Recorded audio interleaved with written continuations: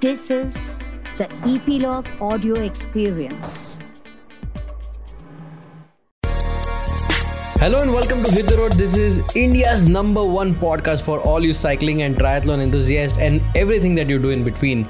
Today I have with me someone very exciting. I spoke to him and his awesome brother 2 years back, and their journey has been more than a decade long, and we had just encompassed it in an hour-long conversation. But I have with me Dr. Mahendra Mahajan with us today. Welcome to the show, Dr. Mahendra. Kashi ahat tumhi? Thank you, Rohan. Thank you. I am good. We are doing a conversation after 2 years, and in these 2 years, a lot has happened. The podcast has grown. You have done a lot of challenges, starting with Sea to Sky, climbing the Everest, riding from Mumbai to Kathmandu, crewing Om, who was there on the podcast last year, where he broke the record of Kashmir to Kanyakumari, and also now you broke the record of running from Leh to Manali. So how's that been? Actually, that has been some 4 months back. I came to know that Guinness has approved one more route, that is fastest on-foot journey from Leh to Manali or Manali to Leh. You can do it either way, right? And that got me tempted, actually. Since I'm a hardcore trekker right from the beginning, from 2003 onwards. Yeah. So trekking was in the blood. I had submitted Mount Everest, so I knew how my body behaves up to an altitude of 29,000 feet. And as you are aware, this Leh to Manali is one of the highest motorable road. Right. So I was also into marathon running. And sometime back I did a trail run. So I liked that idea of doing a fast trek. Like trail run is nothing but a fast paced trek, you can call it. Brisk walk, a faster version of brisk walk. Brisk walk, yeah. So you are with the nature, in the nature. You can enjoy that, and you can do it as fast as possible. So when I applied for this, I saw it as wow, I get to walk for 430 kilometers. I am thinking, oh my God, we have to walk for 430 kilometers. So, Rohan, it is just a perspective. Like, oh my God, 430 kilometer walk. Or, wow, I get to walk for 430 kilometers. Yeah. And I'm sure with the view so scenic, you would have enjoyed every mile out there. Yes. So it's been 2 years. What has been with you, and what's the update? So in 2019, as you correctly said, we both brothers, we submitted Mount Everest, and we did it in little unique style. Yeah. As you know, worldwide, the mountaineers, they fly to Kathmandu. Yeah. And then they start their Everest base camp trek. They get acclimatized there and they go for a summit push. Yeah. So we thought, why not do this journey more excitingly? Because as you know, all the heights of all the mountains is calculated from mean sea level. Right. So let's start the journey from sea level. So that human powered journey as far as possible. So what we planned was, we were already an accomplished endurance cyclist. So we thought, let's incorporate cycling into this expedition, and let's start pedaling cycle from Mumbai, that is sea level, and let's go to the highest place on the earth. So that is why we named this expedition Sea to Sky. So basically, we both brothers, we rode in a relay format from Mumbai to Kathmandu, a distance of approximately 2,700 kilometers. And we brothers, since we are doctors, and we often see to it that how we can give back to society. So social cause or that is an important aspect in our expedition. So my brother Hitendra, being an anesthetist, he's also into life saving. So there is one simple procedure called CPR. Yeah. Cardiopulmonary resuscitation, which can be learned by anybody, and which if it is given to a person whose heart stops functioning, that is called cardiac arrest. So that can happen anywhere, in your office, when you're walking on the road, you can see somebody. I mean, you might come across somebody who has collapsed, right? So this medical emergency can happen anywhere. And it is not necessary that you will get an ambulance immediately or a doctor at service. So this CPR is an excellent activity, which is very simple to learn. And if it is given to a person, there are high chances that we might be able to save his life. So what we did was en route, like from Mumbai to Nasik, Dhule, Indore, Jhansi, Kanpur, Lucknow, all these places we conducted CPR workshops. Yeah. And that was done in 13 places. Even in Nepal, 3 places we conducted this CPR demonstrations. So probably, I think 2,000 odd people, we got to teach them CPR. So that was the best part of it. The road journey is slower. I would like to stop here for a minute. So, I want you to speak a little more on this, because we are seeing of late a lot of fit people are getting cardiac arrest and heart attack while they are on their rides or runs or, gymming these days. So, what's the myth over here? Is being fit, what is being fit and what is being healthy? And you spoke about CPR, and this is specifically I wanted to speak with you because we have seen a lot of athletes getting very fatal injuries due to this. So what is it that you have to say, and what can be done in this case? I got your point. Like we often hear an athlete who is going on a run and he collapses and probably had to lose his life. But Rohan, just see, general population, so many people are getting the heart attack. Why they don't come into limelight is because they are just doing their routine activity. Right. Now, if a runner runs and collapses, it gets highlighted. Nothing else. See, the percentage wise, the population getting heart attack and somehow a runner or a cyclist getting a heart attack during his activity, that gets more highlighted, I think, more reported rather. We often don't come to know, cardiac arrests happening around this. So I think that is a myth.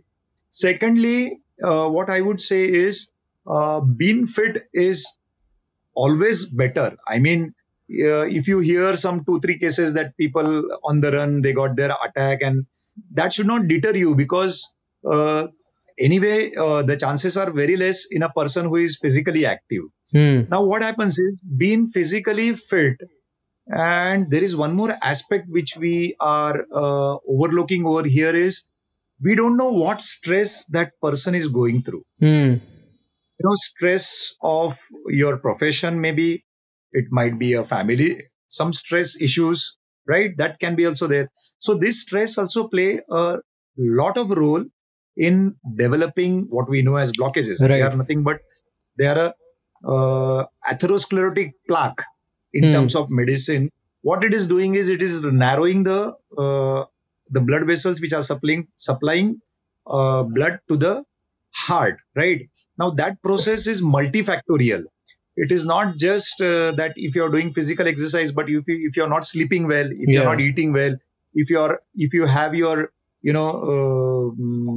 work tension, workload, and that stress is also very important factor. So we cannot overlook that. And as I said, only thing is it gets reported more. So that is why we come to know about it. Like heart attack is quite common, but definitely all these cardiac activities are not only making you fitter, they are also a good stress buster. Absolutely. See, you feel good after a ride, and after a run, after a swim, after a gym, probably that feel good factor is also very important. And one should listen to the body. See, it doesn't happen that overnight, like an heart attack comes. The person comes to know actually. So when you're doing exercise, do little warm up, do stretching, warm up, and start that activity at a slower pace. right? So if you're running at a slower pace, there are high chances that you come to know about this aches and pains. If there is a chest pain, sometimes there is no chest pain. The pain gets referred to your shoulder, your left arm, or left side of the jaw. Like such symptoms, if you feel uneasy, like you should stop. So the intensity of activity should not be very high right from the beginning, and you should look out for signs. Now, I think all the sportsmen have doctor friends also doing this activity. Yeah. So give them a call, have a word with them. If required, you can do a ECG. If required, they can advise you a 2D echo, and listen to your bodies, to your body, what any signs and symptoms. That is what. If you have any specific question, if I'm able to. No, I think you pretty much answered it. What came to my mind, I just spoke, but I might miss out something. Yeah. No, I think you pretty much covered it. And listening to yourself, so you went to Kathmandu and you climbed the Everest. So let's continue there. That journey was also fantastic. We went to Kathmandu and at 15 places. Even in Nepal, there was this one school where we conducted this CPR activity, and they appreciated it. And we, as we brothers going and climbing Everest, that doesn't affect society as much. Probably people around us might get inspired, and there is a limitation to how much people we can reach to, right? But through this CPR activity, we could address to thousands of people who in turn can and it's a very simple activity. You have to just do chest compressions, go on doing that, and in a little scientific way. And which if you also run, Rohan, you can also teach it to people. So probably we were able to share our knowledge through this, and even if one person's life gets saved by this, we would think that our intention of doing a Sea to Skies expedition is fulfilled to an extent. And it is an ongoing process. We have our foundation, that is Mahajan Bandhu Foundation, which is now a registered body. There are tax benefits to it. And under this umbrella, we try to conduct whatever social activities we can do. And it's an ongoing process. So we reached Kathmandu, and from there, we did a base camp trek. And while going to base camp, you need to acclimatize. Climbing Everest is a 1.5 month process. Why? Because you need to, you need to get acclimatized to the environment. What does that mean is you need to take your body to, 6,000 meters, come down, recover, 7,000 meter, come down, recover. So you need to do some rotations. And we climbed one more. There is a peak called Island Peak, which is around 6,200 meters. So we climbed that before we went to base camp. In this process, what happens? Your body is subjected to a lower oxygen pressure, and your body starts making red blood cells, right, which are necessary to carry the oxygen because as we go higher up, there is this labored breathing, and you need to fatigue more faster than what you do at a sea level. So we went to base camp. We had our team Pioneer, expeditions who was our caretaker.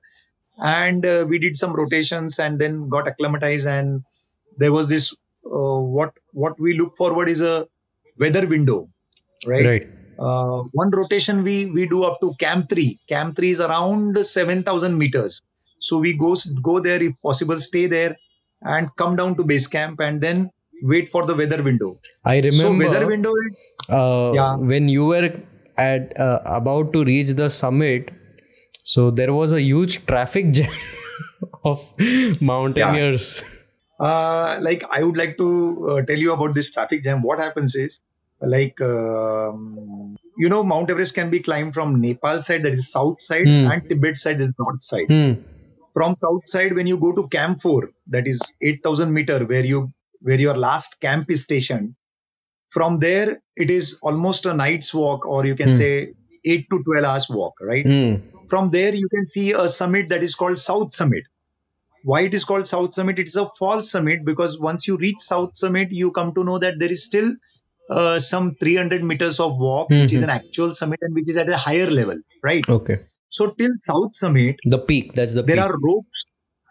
No, that's the false peak, but that is the peak that you see from Nepal side, right? So why I'm talking about South Summit 8? Till South Summit, there are ropes which are fixed. There are two ropes which are fixed. So one for the people who want to go up, and one for somebody who wants to descend down, so that they don't interfere. Now you know that when you have a 4-lane highway, there are less chances of traffic jam. But what happens when that one line is blocked? Then there is a chaos. Right. So what happens is, from South Summit to Summit is a very short distance, but it's a narrow ledge. It's a narrow ledge, and from where only one climber can pass. You must have seen those climbers who are wearing summit suit, and that's very bulky. Yeah. We have our thermos also placed in that. Lot of things, camera, some gels to eat. So what happens is, at the Hillary step and all, there is only a narrow ledge and a very steep fall from either side. Yeah. Oh, we call it that if you fall on your left, you fall into Nepal, and if you fall on your right, you fall into China or Tibet. So it is that narrow ledge. So what happens is, like I was coming down, so there were a few climbers who wanted to go up. Yeah. So we stopped and we let them go. So, but the climber who is climbing is at that altitude, he's so fatigued. He's such a slowly he goes up. So as long you see like 4 or 5 people are there, so let them climb. Once the 5th person goes, there is 6th, 7th, 8th joining. Yeah.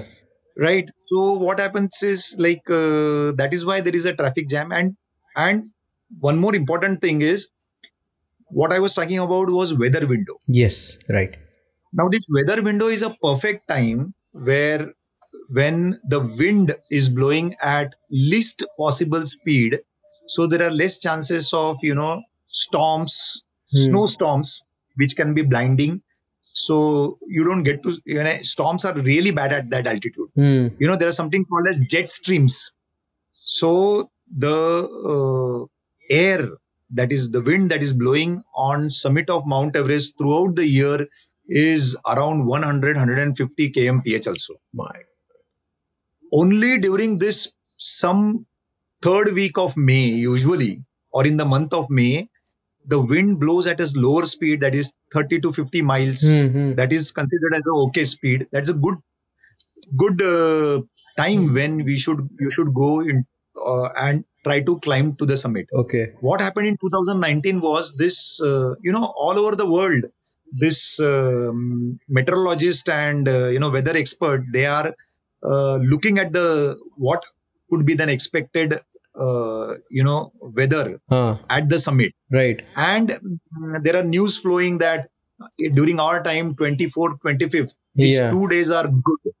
Right. Yeah. So imagine a person, a mountaineer who is staying in and around base camp for 1.5 months. He's sleeping in sub-zero temperature and he's doing those rotation rounds. Yeah. So everybody is like waiting to go to Mount Everest, Chaos. And the news comes that only these 2 days are good to go. Yeah.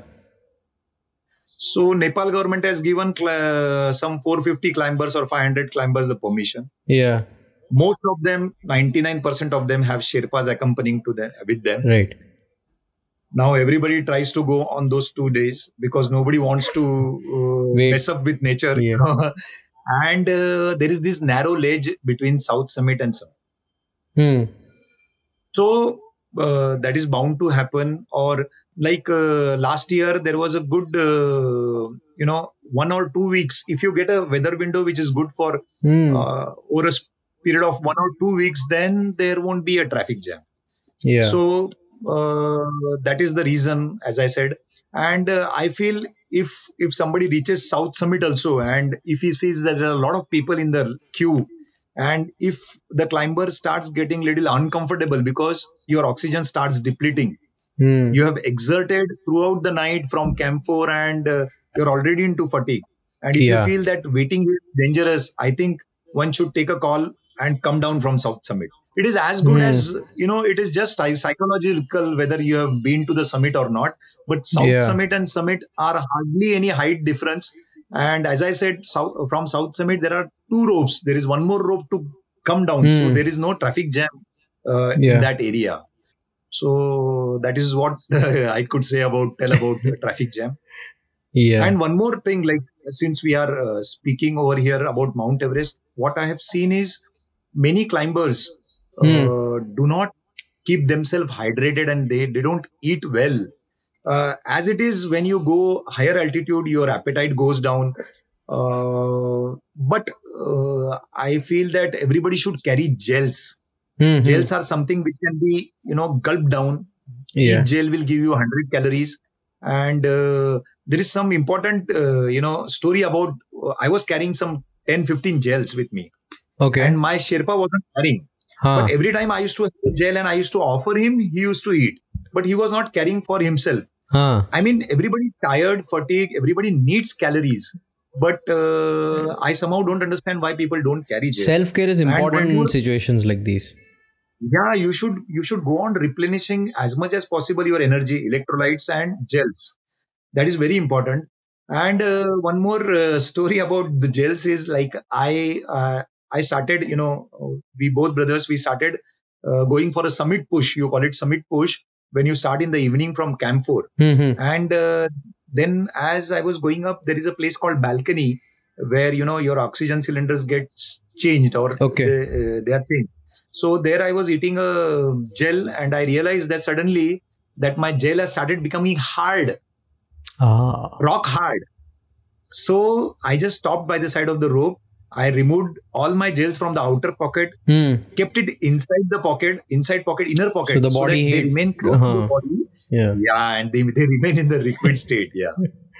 So this is one point which is very important. Yeah. Another one point for the climbers, what I would say is, we people, we are from the plains, so we should never take out our goggles when we are climbing, because the wind at that altitude is around, the temperature in the night is -30, -40. Yeah. So at that altitude, if that wind, that has ability to burn your eyes, yeah. Oh. And that is something called as snow blindness, which causes a lot of pain. Sometimes it doesn't cause pain, but it causes total blindness. So this is very important for my fellow climbers, that we should not play with we should never remove our goggles. That is very important, and keep oneself hydrated and eat gels. Yeah.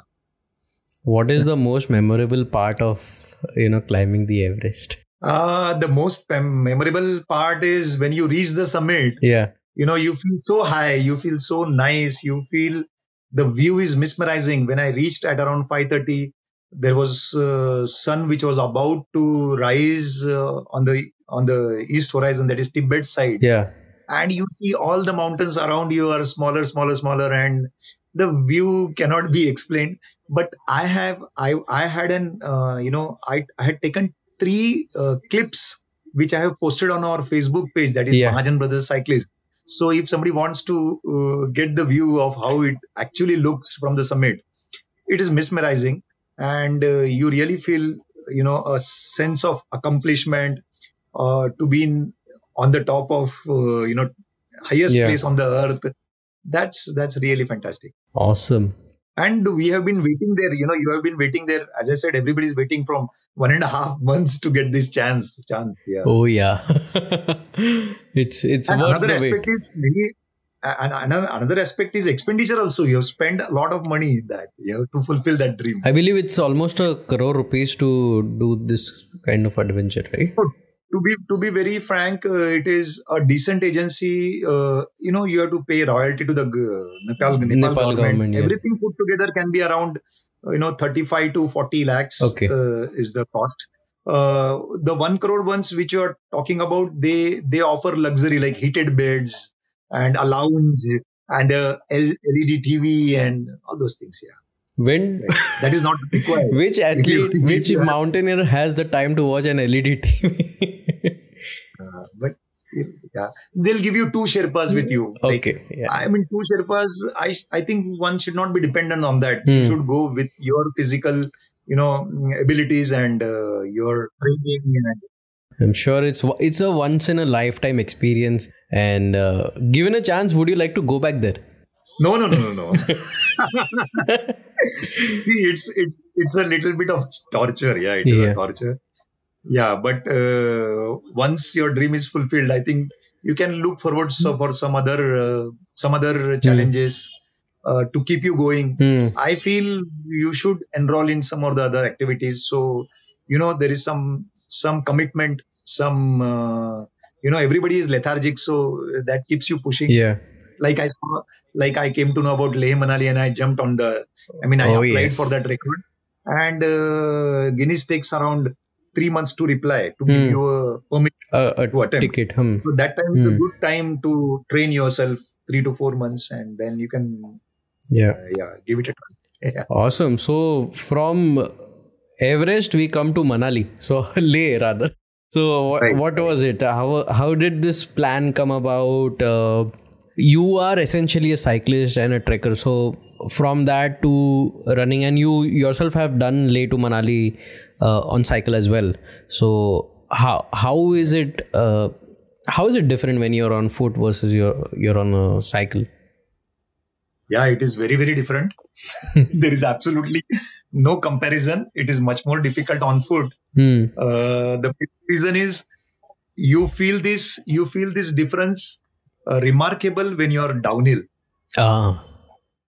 When you're for a cycle, you need not pedal. You just have to brake, and you come down a mountain. And these ghats, like when you are getting down from Tanglangla or Naki, and all these downhills are roughly around 30 to 40 kilometers. Right. So on cycle, it is a free ride. But when you are walking, actually it is more strenuous. You have to stop against the gravity. No. See, what happens is we are, walking uphill, a low grade uphill or a flat is, I would say, it is more simpler than getting down the mountain.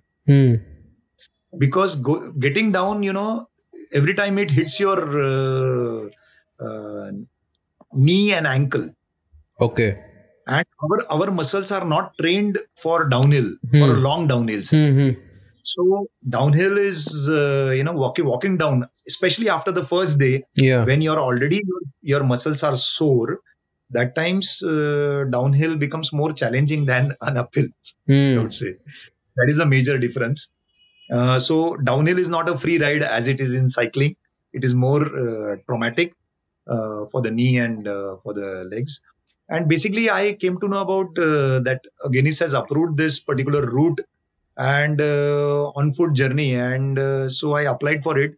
I was knowing the route. I had not done this route myself on cycle, but I had driven this. I have driven also when I was going to Leh to support home, and I had crewed also when he was riding. So I generally have a good visual memory, so I knew the topography and terrain. How many kilometers of uphill, downhill, what is the altitude? So I knew what the challenges could be. So likewise, I went to Leh 5 days in advance. Actually, I would say 1 or 2 weeks. 2 weeks will be a very good time that you should be in Leh before taking up such activity. But I was little confident that I'll get acclimatized earlier. So I landed in Leh, and on the third day I went to Khardungla and stayed there for 6 hours. Okay. To just see that how my body behaves. Like, do I get headache? Do I get fever? Do I get nauseated? And nothing like that happened. So I was third day, and then fourth day I did a small run. My vehicle came by road. I mean, I flew to Leh, but Om got the vehicles along with two of my crew members. That is Nitin Wankade and Sumit Paringe. They came on road, then by road, and then we set up the vehicle. We stuffed it with a lot of things to eat, drink, and fruits, everything, dry fruits. And then the fifth day, I started the expedition. Fortunately, Sonam Wangchuk ji, he came for flag off. And Ladakh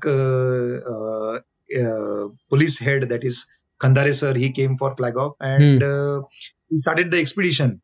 And first day, it was a jog for the initial, 20 kilometers or so, and then it was a brisk walk.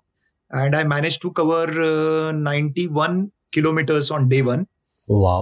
That was from Leh to Tanglangla. Tanglangla is one pass which is highest en route. It is at around 17,600 meters. Yeah. And we managed to reach the base of Tanglangla. That was my plan initially. And by quarter to 12, I mean, I was walking from 6:15 and till quarter to 12, I was walking, and I covered 91 kilometers. Of course, there were short breaks of stretching, few breaks. I mean, most of that food was on the go. Like they used to hand me over, my crew used to hand me over a fruit, dry fruits, and those things like eating. I mean, the idea was to keep on walking for a long duration so that you cover maximum possible, you don't waste time. So you were on foot for almost around 18 to 19 hours. Yeah, day one, you can say, day one it was 18 hours. Day fourth, it was 20 hours. And on an average, it came to around 16 hours of, on foot every day. So first day we reached Tanglangla base, and next day morning we crossed Tanglangla, and my plan was to, cross this passes in the morning. Like how next day I crossed Tanglangla and got down to, Debring, More, Prane and Pang. Pang is at a little lower altitude. So there are a few hotels at Pang where you can stay. So second day I stayed at Pang. How was the topography? See, basically between Leh to Manali, there are grossly, if you want to say, there are 4 mountain ranges. So you cross all these mountain ranges, and when you want to climb, when you are crossing those mountain ranges, you climb up, and these ghats, as I said, are around 20 to 40 kilometers in length. Yeah. And you get down, you lose the altitude again. Again, you come down to 15,000 altitude. Then again, next day, Nakila and Lachungla were the 2 passes we crossed. They go to around 16,600 or so. Come down to Sarchu. So the idea was to cross these passes early in the morning. And when you're calling it a day, when you're ending your day, end it at a lower altitude. Like, as I said, Tanglangla base was day 1. Pang was second day. Third day was Sarchu. And fourth day it was Darcha. So all these places which I mentioned where I stopped were at a little lower altitude. And next day morning you climb the passes and cross them and come down. So this is how I had planned, and fortunately it got executed that way. On the second day, when I was, if you ask me, did I feel any time that I won't be able to do it? Yeah. I felt it on second day. I remember second day I was, Pang was 5 kilometers and it was downhill of 5 kilometers and my knee started hurting. See, any other place, if it hurts, it's okay. But knee, every time you're how many steps did I walked for 4,70,720 steps. My smartwatch, that Garmin watch, was counting this. So I know the figure. So roughly I am walking 1 lakh kilometers a day. So every time if your knee pains, it is not possible to walk. Yeah. So I had started developing a knee pain, but I rested for that day. Then next day morning it was a little better. I had one painkiller. Yeah. And like I mentioned about painkiller, but you should avoid that. If you have to take it, stay hydrated. Okay. Stay very hydrated.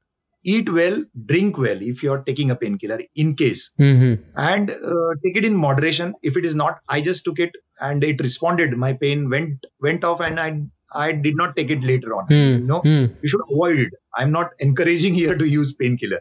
So what to do if the knee hurts? Because it will. You are walking a lakh steps, so it is bound to hurt. But what do you do if not painkiller? If not painkiller, then you can do stretching. You can do ice application if it is possible. And these 2-3 things you can do. Regular massage. I'll tell you one thing. If it doesn't respond by painkiller, it is not going to respond. I mean, then there is no point in dragging, So at the end of day 2, I felt, but morning I was feeling okay. and then I walked at a little slower pace, and then after second day it didn't hurt me. So I was fortunate. So, but if you'd have pain more, or if the pain wouldn't have responded to a painkiller, then of course I had to quit. I had to respect the body. Yeah. Problems are everywhere. Some are catastrophic, while some are small. Some of us succumb to it, while some of us try to adjust and start coexisting with it. And then there are those that stand against the tide and try to change the status quo. They will either win or die trying, but they would never quit. And let me assure you, something positive will definitely come out of their efforts.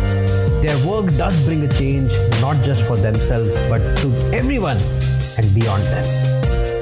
What made them stand against all odds, and what gave them the courage to do so? Their efforts sparked a revolution around the society and people living in it. My name is Rohan Thakkar, and I bring to you Being the Change on Epilog Media Network. There is a very simple saying that incentives drive behavior. So what you will incentivize is what the behavior will come. We know that what upcycling is, reuse is, recycling is. Just that we need to adopt into our system. The whole world thinks that electric is the future, but I think we really need to think what form of mobility. Because गाड़ी petrol हो या electric, फंसना तो traffic में ही है. Join me to converse with these mavericks as we decode the solutions for our planet. Remember, either you can crib about it or do something about it. And it starts the moment you know what to do. Okay, Dr. Mahajan, let's continue. And we are talking about your expedition that is from Leh to Manali. And we were speaking about the downhill. Yeah. And the knee hurt. So downhills are really bad when it comes to walking, actually. Yeah. And we were also talking about the strategy, how to, when you're doing from Leh to Manali or Manali to Leh, whatever, like the strategy should be like, you should reach the foothills, rest there. Next day morning, you should climb the passes, come down and rest at the lower altitude. So what happened was, like Guinness World Record, one more thing is I want to give an information is, it treats the male and the female category differently. Right. So before me, one female had done it in 6.5 days. And when I applied, I thought I would be given a lesser number of days, but they gave me 8 days, Okay. But 8 days was never a program. I mean, I had thought of 4 or max 5 days. Right? And according to that, I had chalked my entire route. Wow. Like first day, I would be at least till Tanglangla base. Next morning, I'll climb the Tanglangla pass and get down. Yeah. Get down to, Debring or Moreh plains. Yeah. Now, and then Pang was the second day halt. Third day, you climb to Nakila Pass and Lachungla Pass. These are the twin passes. They are just 10 kilometers apart. And then you get down to a river basin and then you reach a place called Sarchu. Yeah. Right. And one more thing is, like, I had one support vehicle, an SUV. So what I had done is I had made one bed in that. So worst come to worst scenario, if I had planned to stay in Sarchu, suppose. Yeah. And if I'm not able to reach there, I'm just 10-20 kilometers short. So worst come to worst, I had one tent, and which was a 2-man tent. Yeah. And I had one bed in my SUV. Okay. So we could have stayed anywhere by the side of the road, but it is always a pleasure to stay, to sleep on the flat bed. Yeah. So as far as possible, I tried to avoid that, and I tried to reach the destination, however exhausted I was. But that was comfortable for everybody. Why to unnecessarily strain the crew as well? Yeah. And for that, we even bought a very thick blanket from Leh, right? And one more thing, like one of my crews, Sumit, he suggested, what if it rains? I said, I never thought of it, because if it rains, I'm going to walk. But he said, Doc, you should at least, there's something called as poncho. Poncho is nothing, right. It covers you from the neck down. Yeah. And that was a very wise decision to get that poncho, because on the second day, when I was walking on the Moreh Plains, that time it started raining. And the good part or the bad part of these rains is, the temperature is so cold, it is like an ice therapy.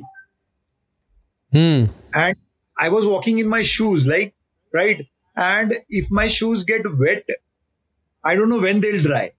Right. Because these areas are cold, there are not much of a sunshine.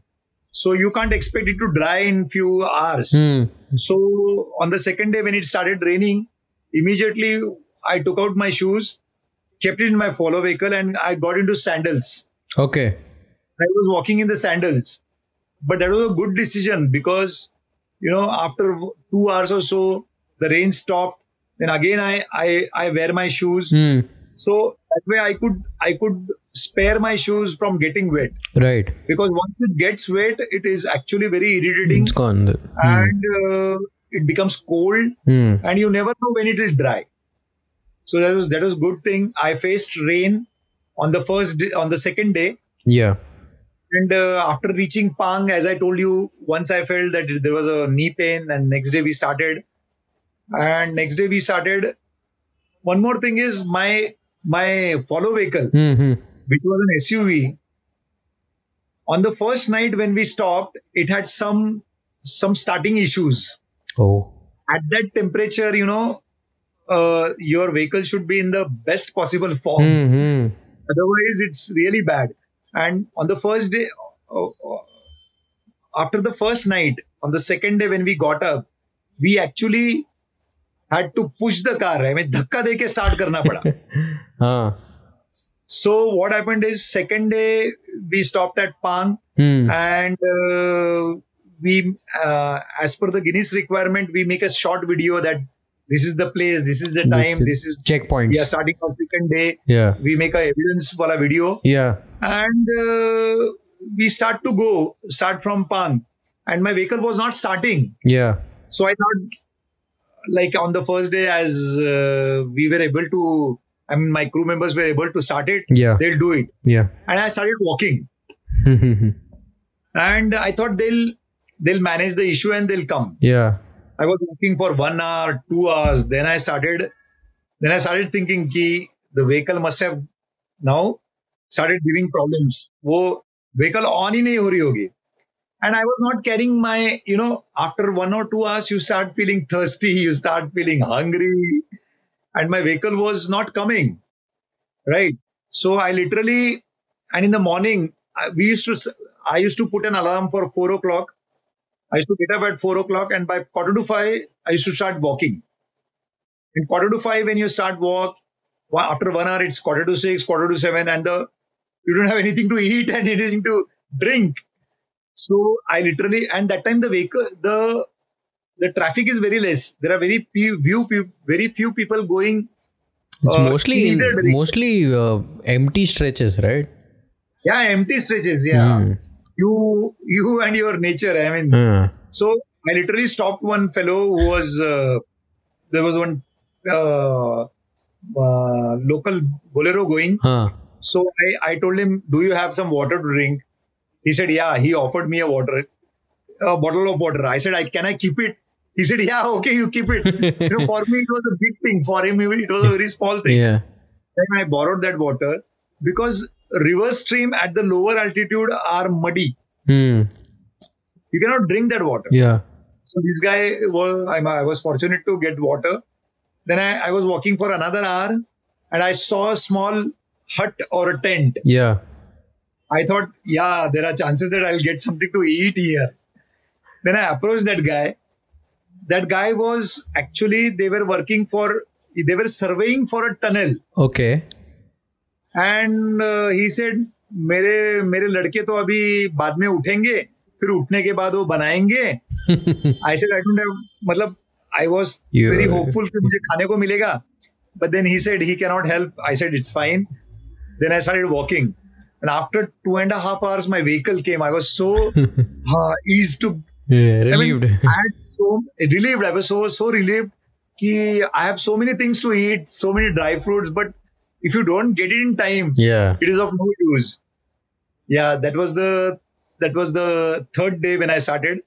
And then we climbed. Then I hogged on a lot of... I was really hungry. So I hogged to replenish my energy, took a stretching break, and then I climbed the Lachungla Pass. Yeah. And used to meet many, bikers. They were really, surprised to see that somebody is walking this route. I met cyclists also. Yeah. I used to cheer them up. If they're waiting, I used to talk to them.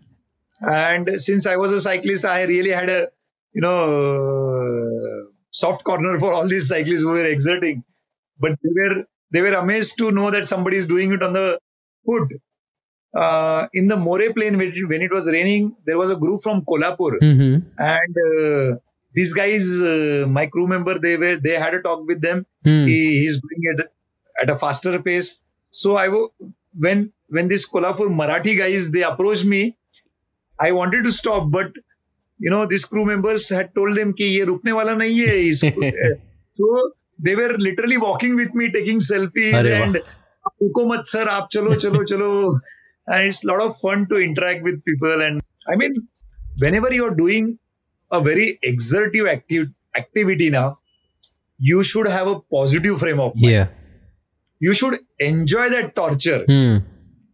See, nobody has forced to do it. You chose it. It's a challenge that you have taken yourself. You chose it, so you should enjoy it. On the More Plains, I took a little, on foot journey, you can take a shortcut. Yeah, correct.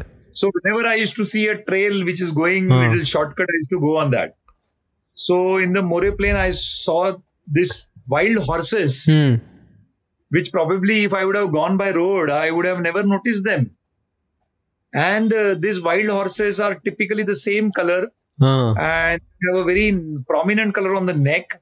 Okay. You can spot them because of that color.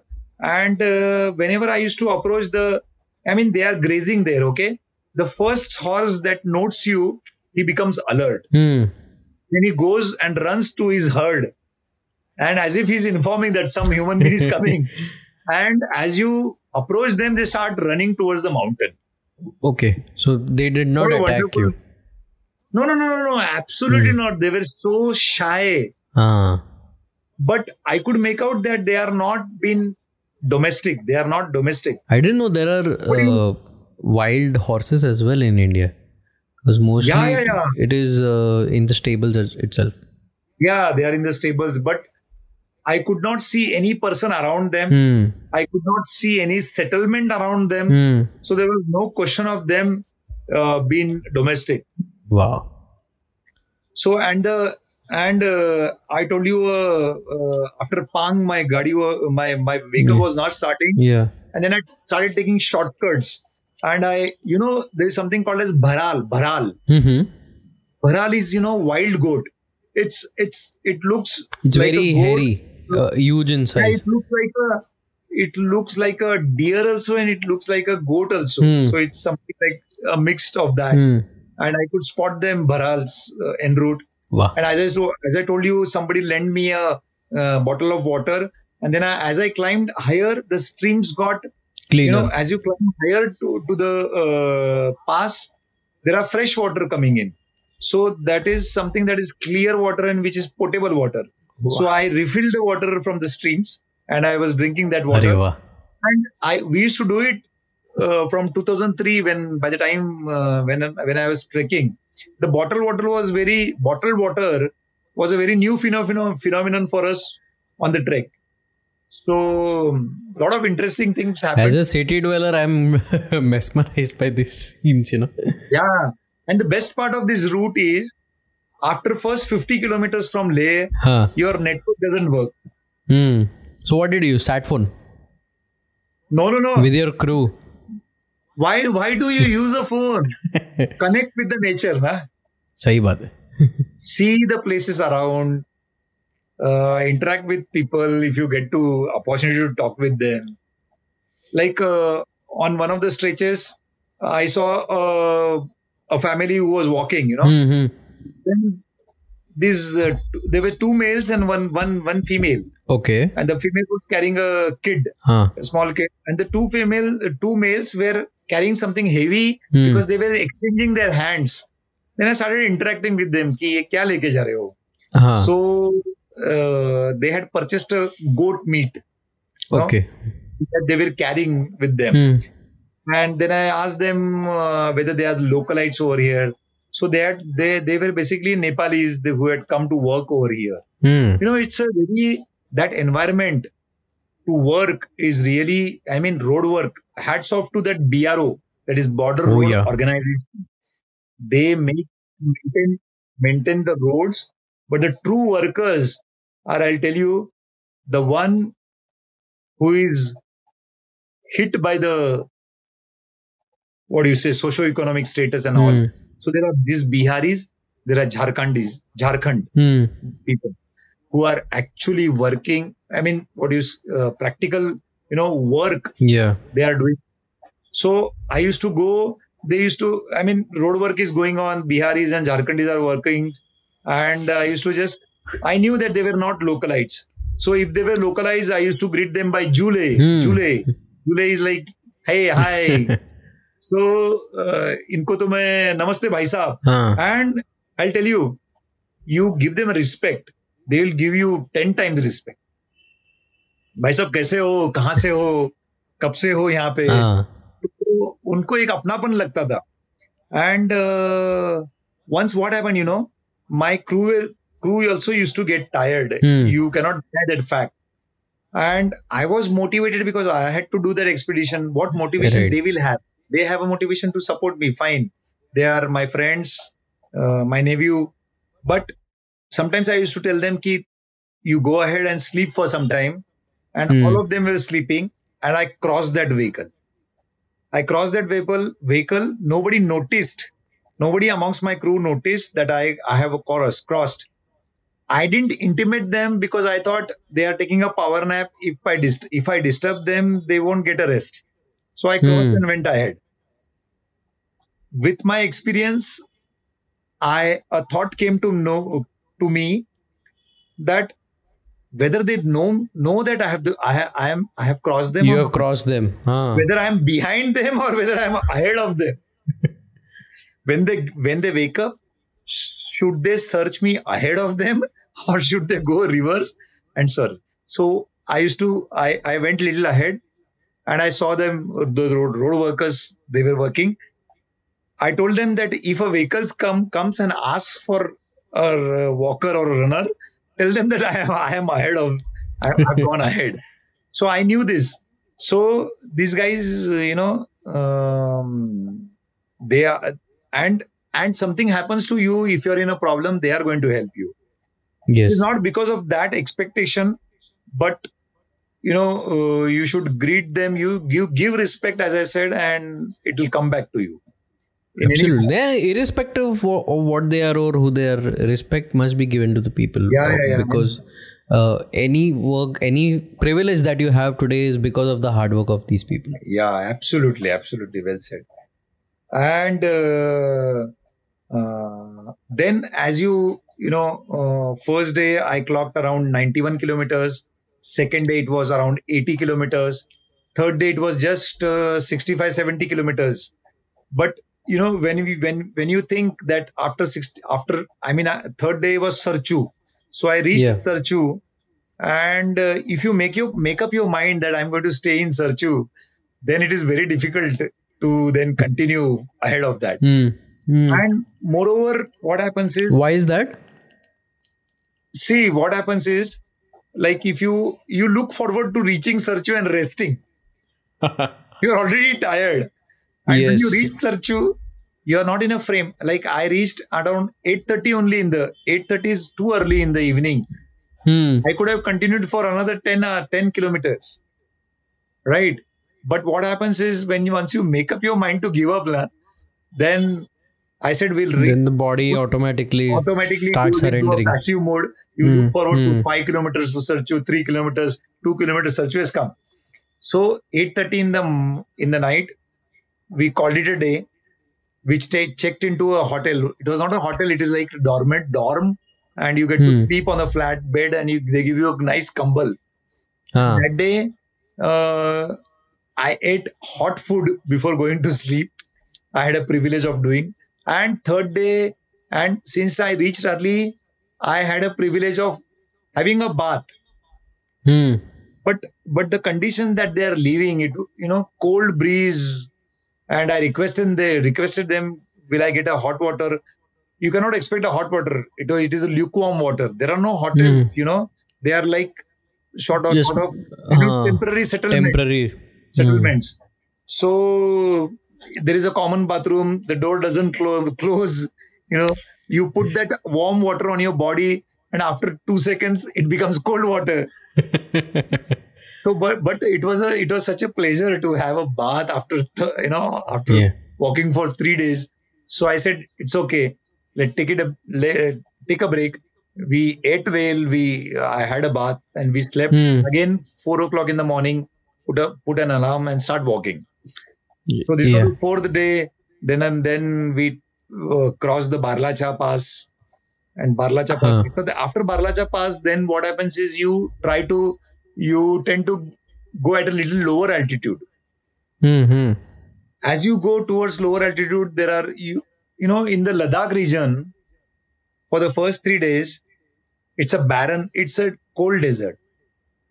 Yeah. The land is barren. There are no trees. Trees don't survive at that altitude. But it's a cold desert. Yeah, it's a cold desert. You can see shrubs, small shrubs. There are no tall trees. Because at that altitude and at that in that environment, the trees don't survive. And what you come across is a marmot. You know what is marmot? It's like a big squirrel. You'll come across rabbits, marmots. That's all. But you can connect to the nature, or you can enjoy the mountains when you're going at a lower pace. The slower the pace, the more you can connect to the environment or the nature. And the slogan of this expedition was "Hum fit to Desh fit." Kya baat hai. Yeah. And coincidentally, as we are recording today, 12th of August, it's International Youth Day. Wow. And quite a fitting, of course, the episode will be aired much later on, but quite a fitting slogan for the day. Yeah. And I wrote about this expedition to PMO. And what I wrote was a 46-year-old dentist who is not at all a professional athlete can walk in this harsh environment for on an average 80 kilometers or so. So why do we have to take our SUVs or bullets for an Himalayan expedition? That is a growing trend. Yeah. Himalaya is an eco-sensitive region. The less you pollute it, the more better it is for the mankind. What is the water source? Water source for us living in Bombay, Pune is the rain. But this Ladakh region is not meant to get rains. There are very few rains in Punjab. Punjab is the most fertile soil. Where is the water coming from? It is coming from Himachal. It is coming from J&K. Yeah. How is it retaining waters? Because of the, glaciers. Now, if we go and pollute, and if we go, that is leading to global warming. Glaciers will be melting. Yeah. So, why not we explore the Himalayas on foot? Go for a trek. See, the quench is to see these places. As I said, as I gave you an example about rabbits, marmot, bharal, wild horses. You cannot spot this when you're going in an SUV. Absolutely not. When you are the first Indian to get Guinness World Record for traversing from Leh to Manali on foot. No, Am no, I right? no. I'll correct it. There was one female who did it Okay. from Leh to Manali, Mm-hmm. and she took 6.5 days. And Oh yes, you mentioned about it. so, but the Guinness treats male and female category differently. So Yeah. still they So allowed first me male. 8 days. I expected it to be lesser than 6.5 days. It should be 6, Mm-hmm. 5.5, 5 days. But they give me 8 days. But that was not my plan. My plan was maximum 5 days. And on fourth night, we reached a place called Darcha. Now, Darcha is like around 96, roughly 100 kilometers from Manali. Yeah. Fourth day, I rested over there. And we checked into a hotel. Now, Mm-hmm. after 4 days, I get a proper hotel which has a washroom, which has, cold water, hot water. It's a luxury. We got to eat chicken. What we used to get earlier was paratha, Maggi, omelette. Just that. And now, after fourth day, I reached Darcha. We ate well. And I told my crew that, see, I wanted to do it within 5 days, but I don't see it practically possible because now when we start in the morning, we'll be having the fifth day and 96 kilometers. I don't think I'll be able to clock in one day. That is after carrying a fatigue of 4 days. Yeah. So that day we slept. I used to put an alarm of 4 o'clock. The last day I put an alarm of, let's sleep for 1 hour more. Let's enjoy the luxury of the hotel. So we put an alarm for 5 o'clock. We got to the start line at 5:45. Yeah. Now 96 kilometers were remaining for Manali. Mm-hmm. Now things start getting interesting. Since I got to sleep for 1 more hour, I was little more fresh. We lost the altitude. We came to the area where we could see pine trees. So greenery, more oxygen. I felt very energetic. I started walking faster. Now, usually I used to cover 4.5 to 5 kilometers in an hour. Here I started covering 6.5 kilometers in an hour. Wow. So, then you look forward, Atal Tunnel is how many? 70 kilometers. Come on, let's go. I minimized my breaks. I asked them, you get me a parcel of, omelette, whatever you can get. And I started eating. And there's something that this Atal Tunnel, North Portal, it has got a North Portal towards Sisu, which is 33 kilometers away from Manali. By evening 7 o'clock, when it was bright light, I reached the North Portal of Manali.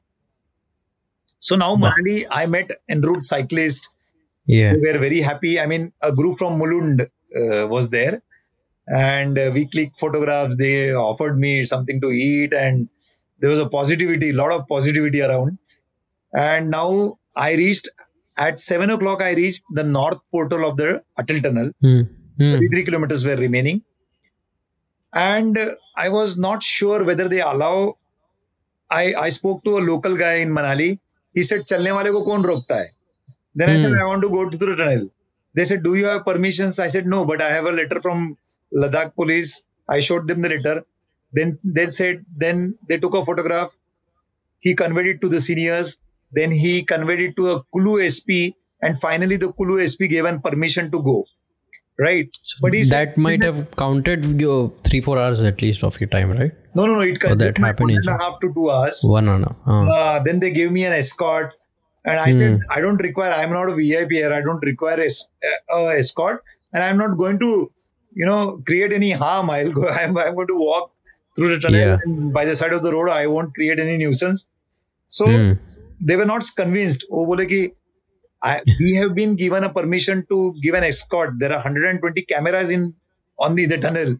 And if they don't provide me an escort, it might create problems on their, They job. might get in trouble. Yeah, they might get in trouble. So I said, it's okay now.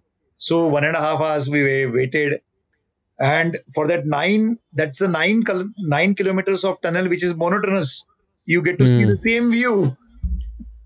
By the time we crossed the tunnel, it was already 10 o'clock in the night. I was carrying the fatigue of 4 days. I was walking from 5:45 in the morning. 10 o'clock, I reached the tunnel end. Now Manali is around 25 kilometers remaining. It's all downhill. I started missing my cycle. If it was a downhill, if somebody had given me a cycle, it's just a matter of less than 1 hour and I'll be in Manali. But it's a downhill. It is more demanding on the muscles and the joints. And worst part is, it started raining heavily. Oh. The moment you are out of the tunnel, it started. Yeah, it started raining. Again, I took out my shoes, got into the sandals, wear my poncho, and in the night it is raining. So it's cold. Cold, yeah. It's very barely cold. 10 degrees. Now, a thought comes into the mind. Chhod yaar, so ja yahin pe.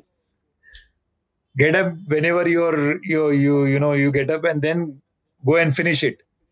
But then I thought 25 kilometers, 4 to 5 minutes. In Race Across America, we used to pedal day in and day out. In the night, we used to ride for 4 to 5 hours. I thought, let's take it as one night and 4 ghanta chalna hai. I started walking. I started dancing to uplift my morale, to uplift the morale of the crew members. Hindi songs, मतलब बारिश के songs, भीगी भीगी रातों में रिमझिम गिरे सावन, सब पे डांस करो और चलो. That positivity took me for 12 kilometers out of the 25 टिप बरसा पानी डॉक्टर महेंद्र ने रास्ते पे आग लगा डाली. It was like that only. I mean, we have a very good footages, GoPro footages. We'll come up with some. We'll use that over here. Documentary will come. And then after 12 kilometers, I'm keeping all my positivity, all my energy. And I'm walking from last 3 hours, 1 o'clock in the night. I have covered 12 kilometers. Oh my God, 12 is still remaining. So I started feeling sleepy. I told Om कि यार मैं सोता हूँ थोड़ा देर. Then where do I sleep? There was some tapri sort of thing. It was it was also water was pouring from all places. So he said, no kaka, I'll walk with you. He walked with me. He's a very good cyclist, but he cannot walk because of his flat foot. He gave me company for 3 kilometers. He was talking any rubbish. I was listening to it just because, that sleep cycle, to distract that sleep cycle. Yes. We walked for half an hour, 45 minutes, and Manali was 9 kilometers. 9 kilometers, single digit, boss. How can you stop now? So then I continued and I walked till. Then Sumit also joined. Nobody wants to come and walk with you because it's raining, it's cold, it's night. But and it must be pitch dark, isn't it? It's dark. You can't see any mountains. You cannot see anything. There is less motivation. All negativities, But then Sumit also walked with me and we reached the Manali at 3:30 in the morning. Now imagine I'm walking from 5:45. It is 3:30 the next morning. Almost 22 hours. It's 22 hours of activity and I clocked 96 kilometers. And when I reached, there were still 2.5 hours, 3 hours for the 6th day to rise. So for the 5th day to begin, technically. So in 4 days, 21 hours, 18 minutes, I reached Manali. Incredible. Thank you. But it was crazy. It was, I felt very good. I got some activity to do and I knew that by doing so, probably it will come in the news. People will read about it. People will get motivated by it. And after that, I got few phone calls and I'm very happy to share at this particular moment, Preeti Maske, a woman from Pune, she did Leh Manali cycling and I told her and she also applied for it, and she's doing it right now. Such a wonderful, a mother of two at the age of 45. She's attempting that. We have got incredible examples actually to follow. So let's bring this positivity. Let's bring this motivation. Let's face the challenges. Life is full of challenges. Nothing is easy.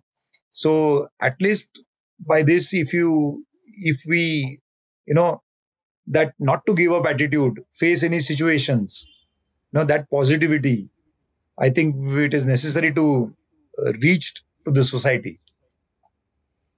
Absolutely. I completely agree with you. And when you have great peers who are rallying behind you, so the difficult task also becomes possible. Yeah.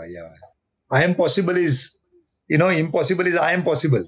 Yeah, absolutely. Dr. Mahendra Mahajan, thank you so much for sharing your experiences with us.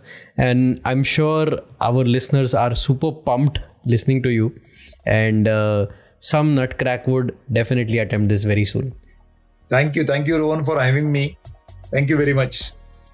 And listeners, if you have anything to ask, make sure you do it in the comment section, or you can DM us as well, or you can DM Mahendra Dada on his Instagram or Facebook, wherever you are connected to him. Sure. And we'll try to bring out more such episodes to inspire you, to share stories about what our friends and folks in the cycling and triathlon community are doing, and get motivated and hit the road. That's all from me in this episode. Goodbye.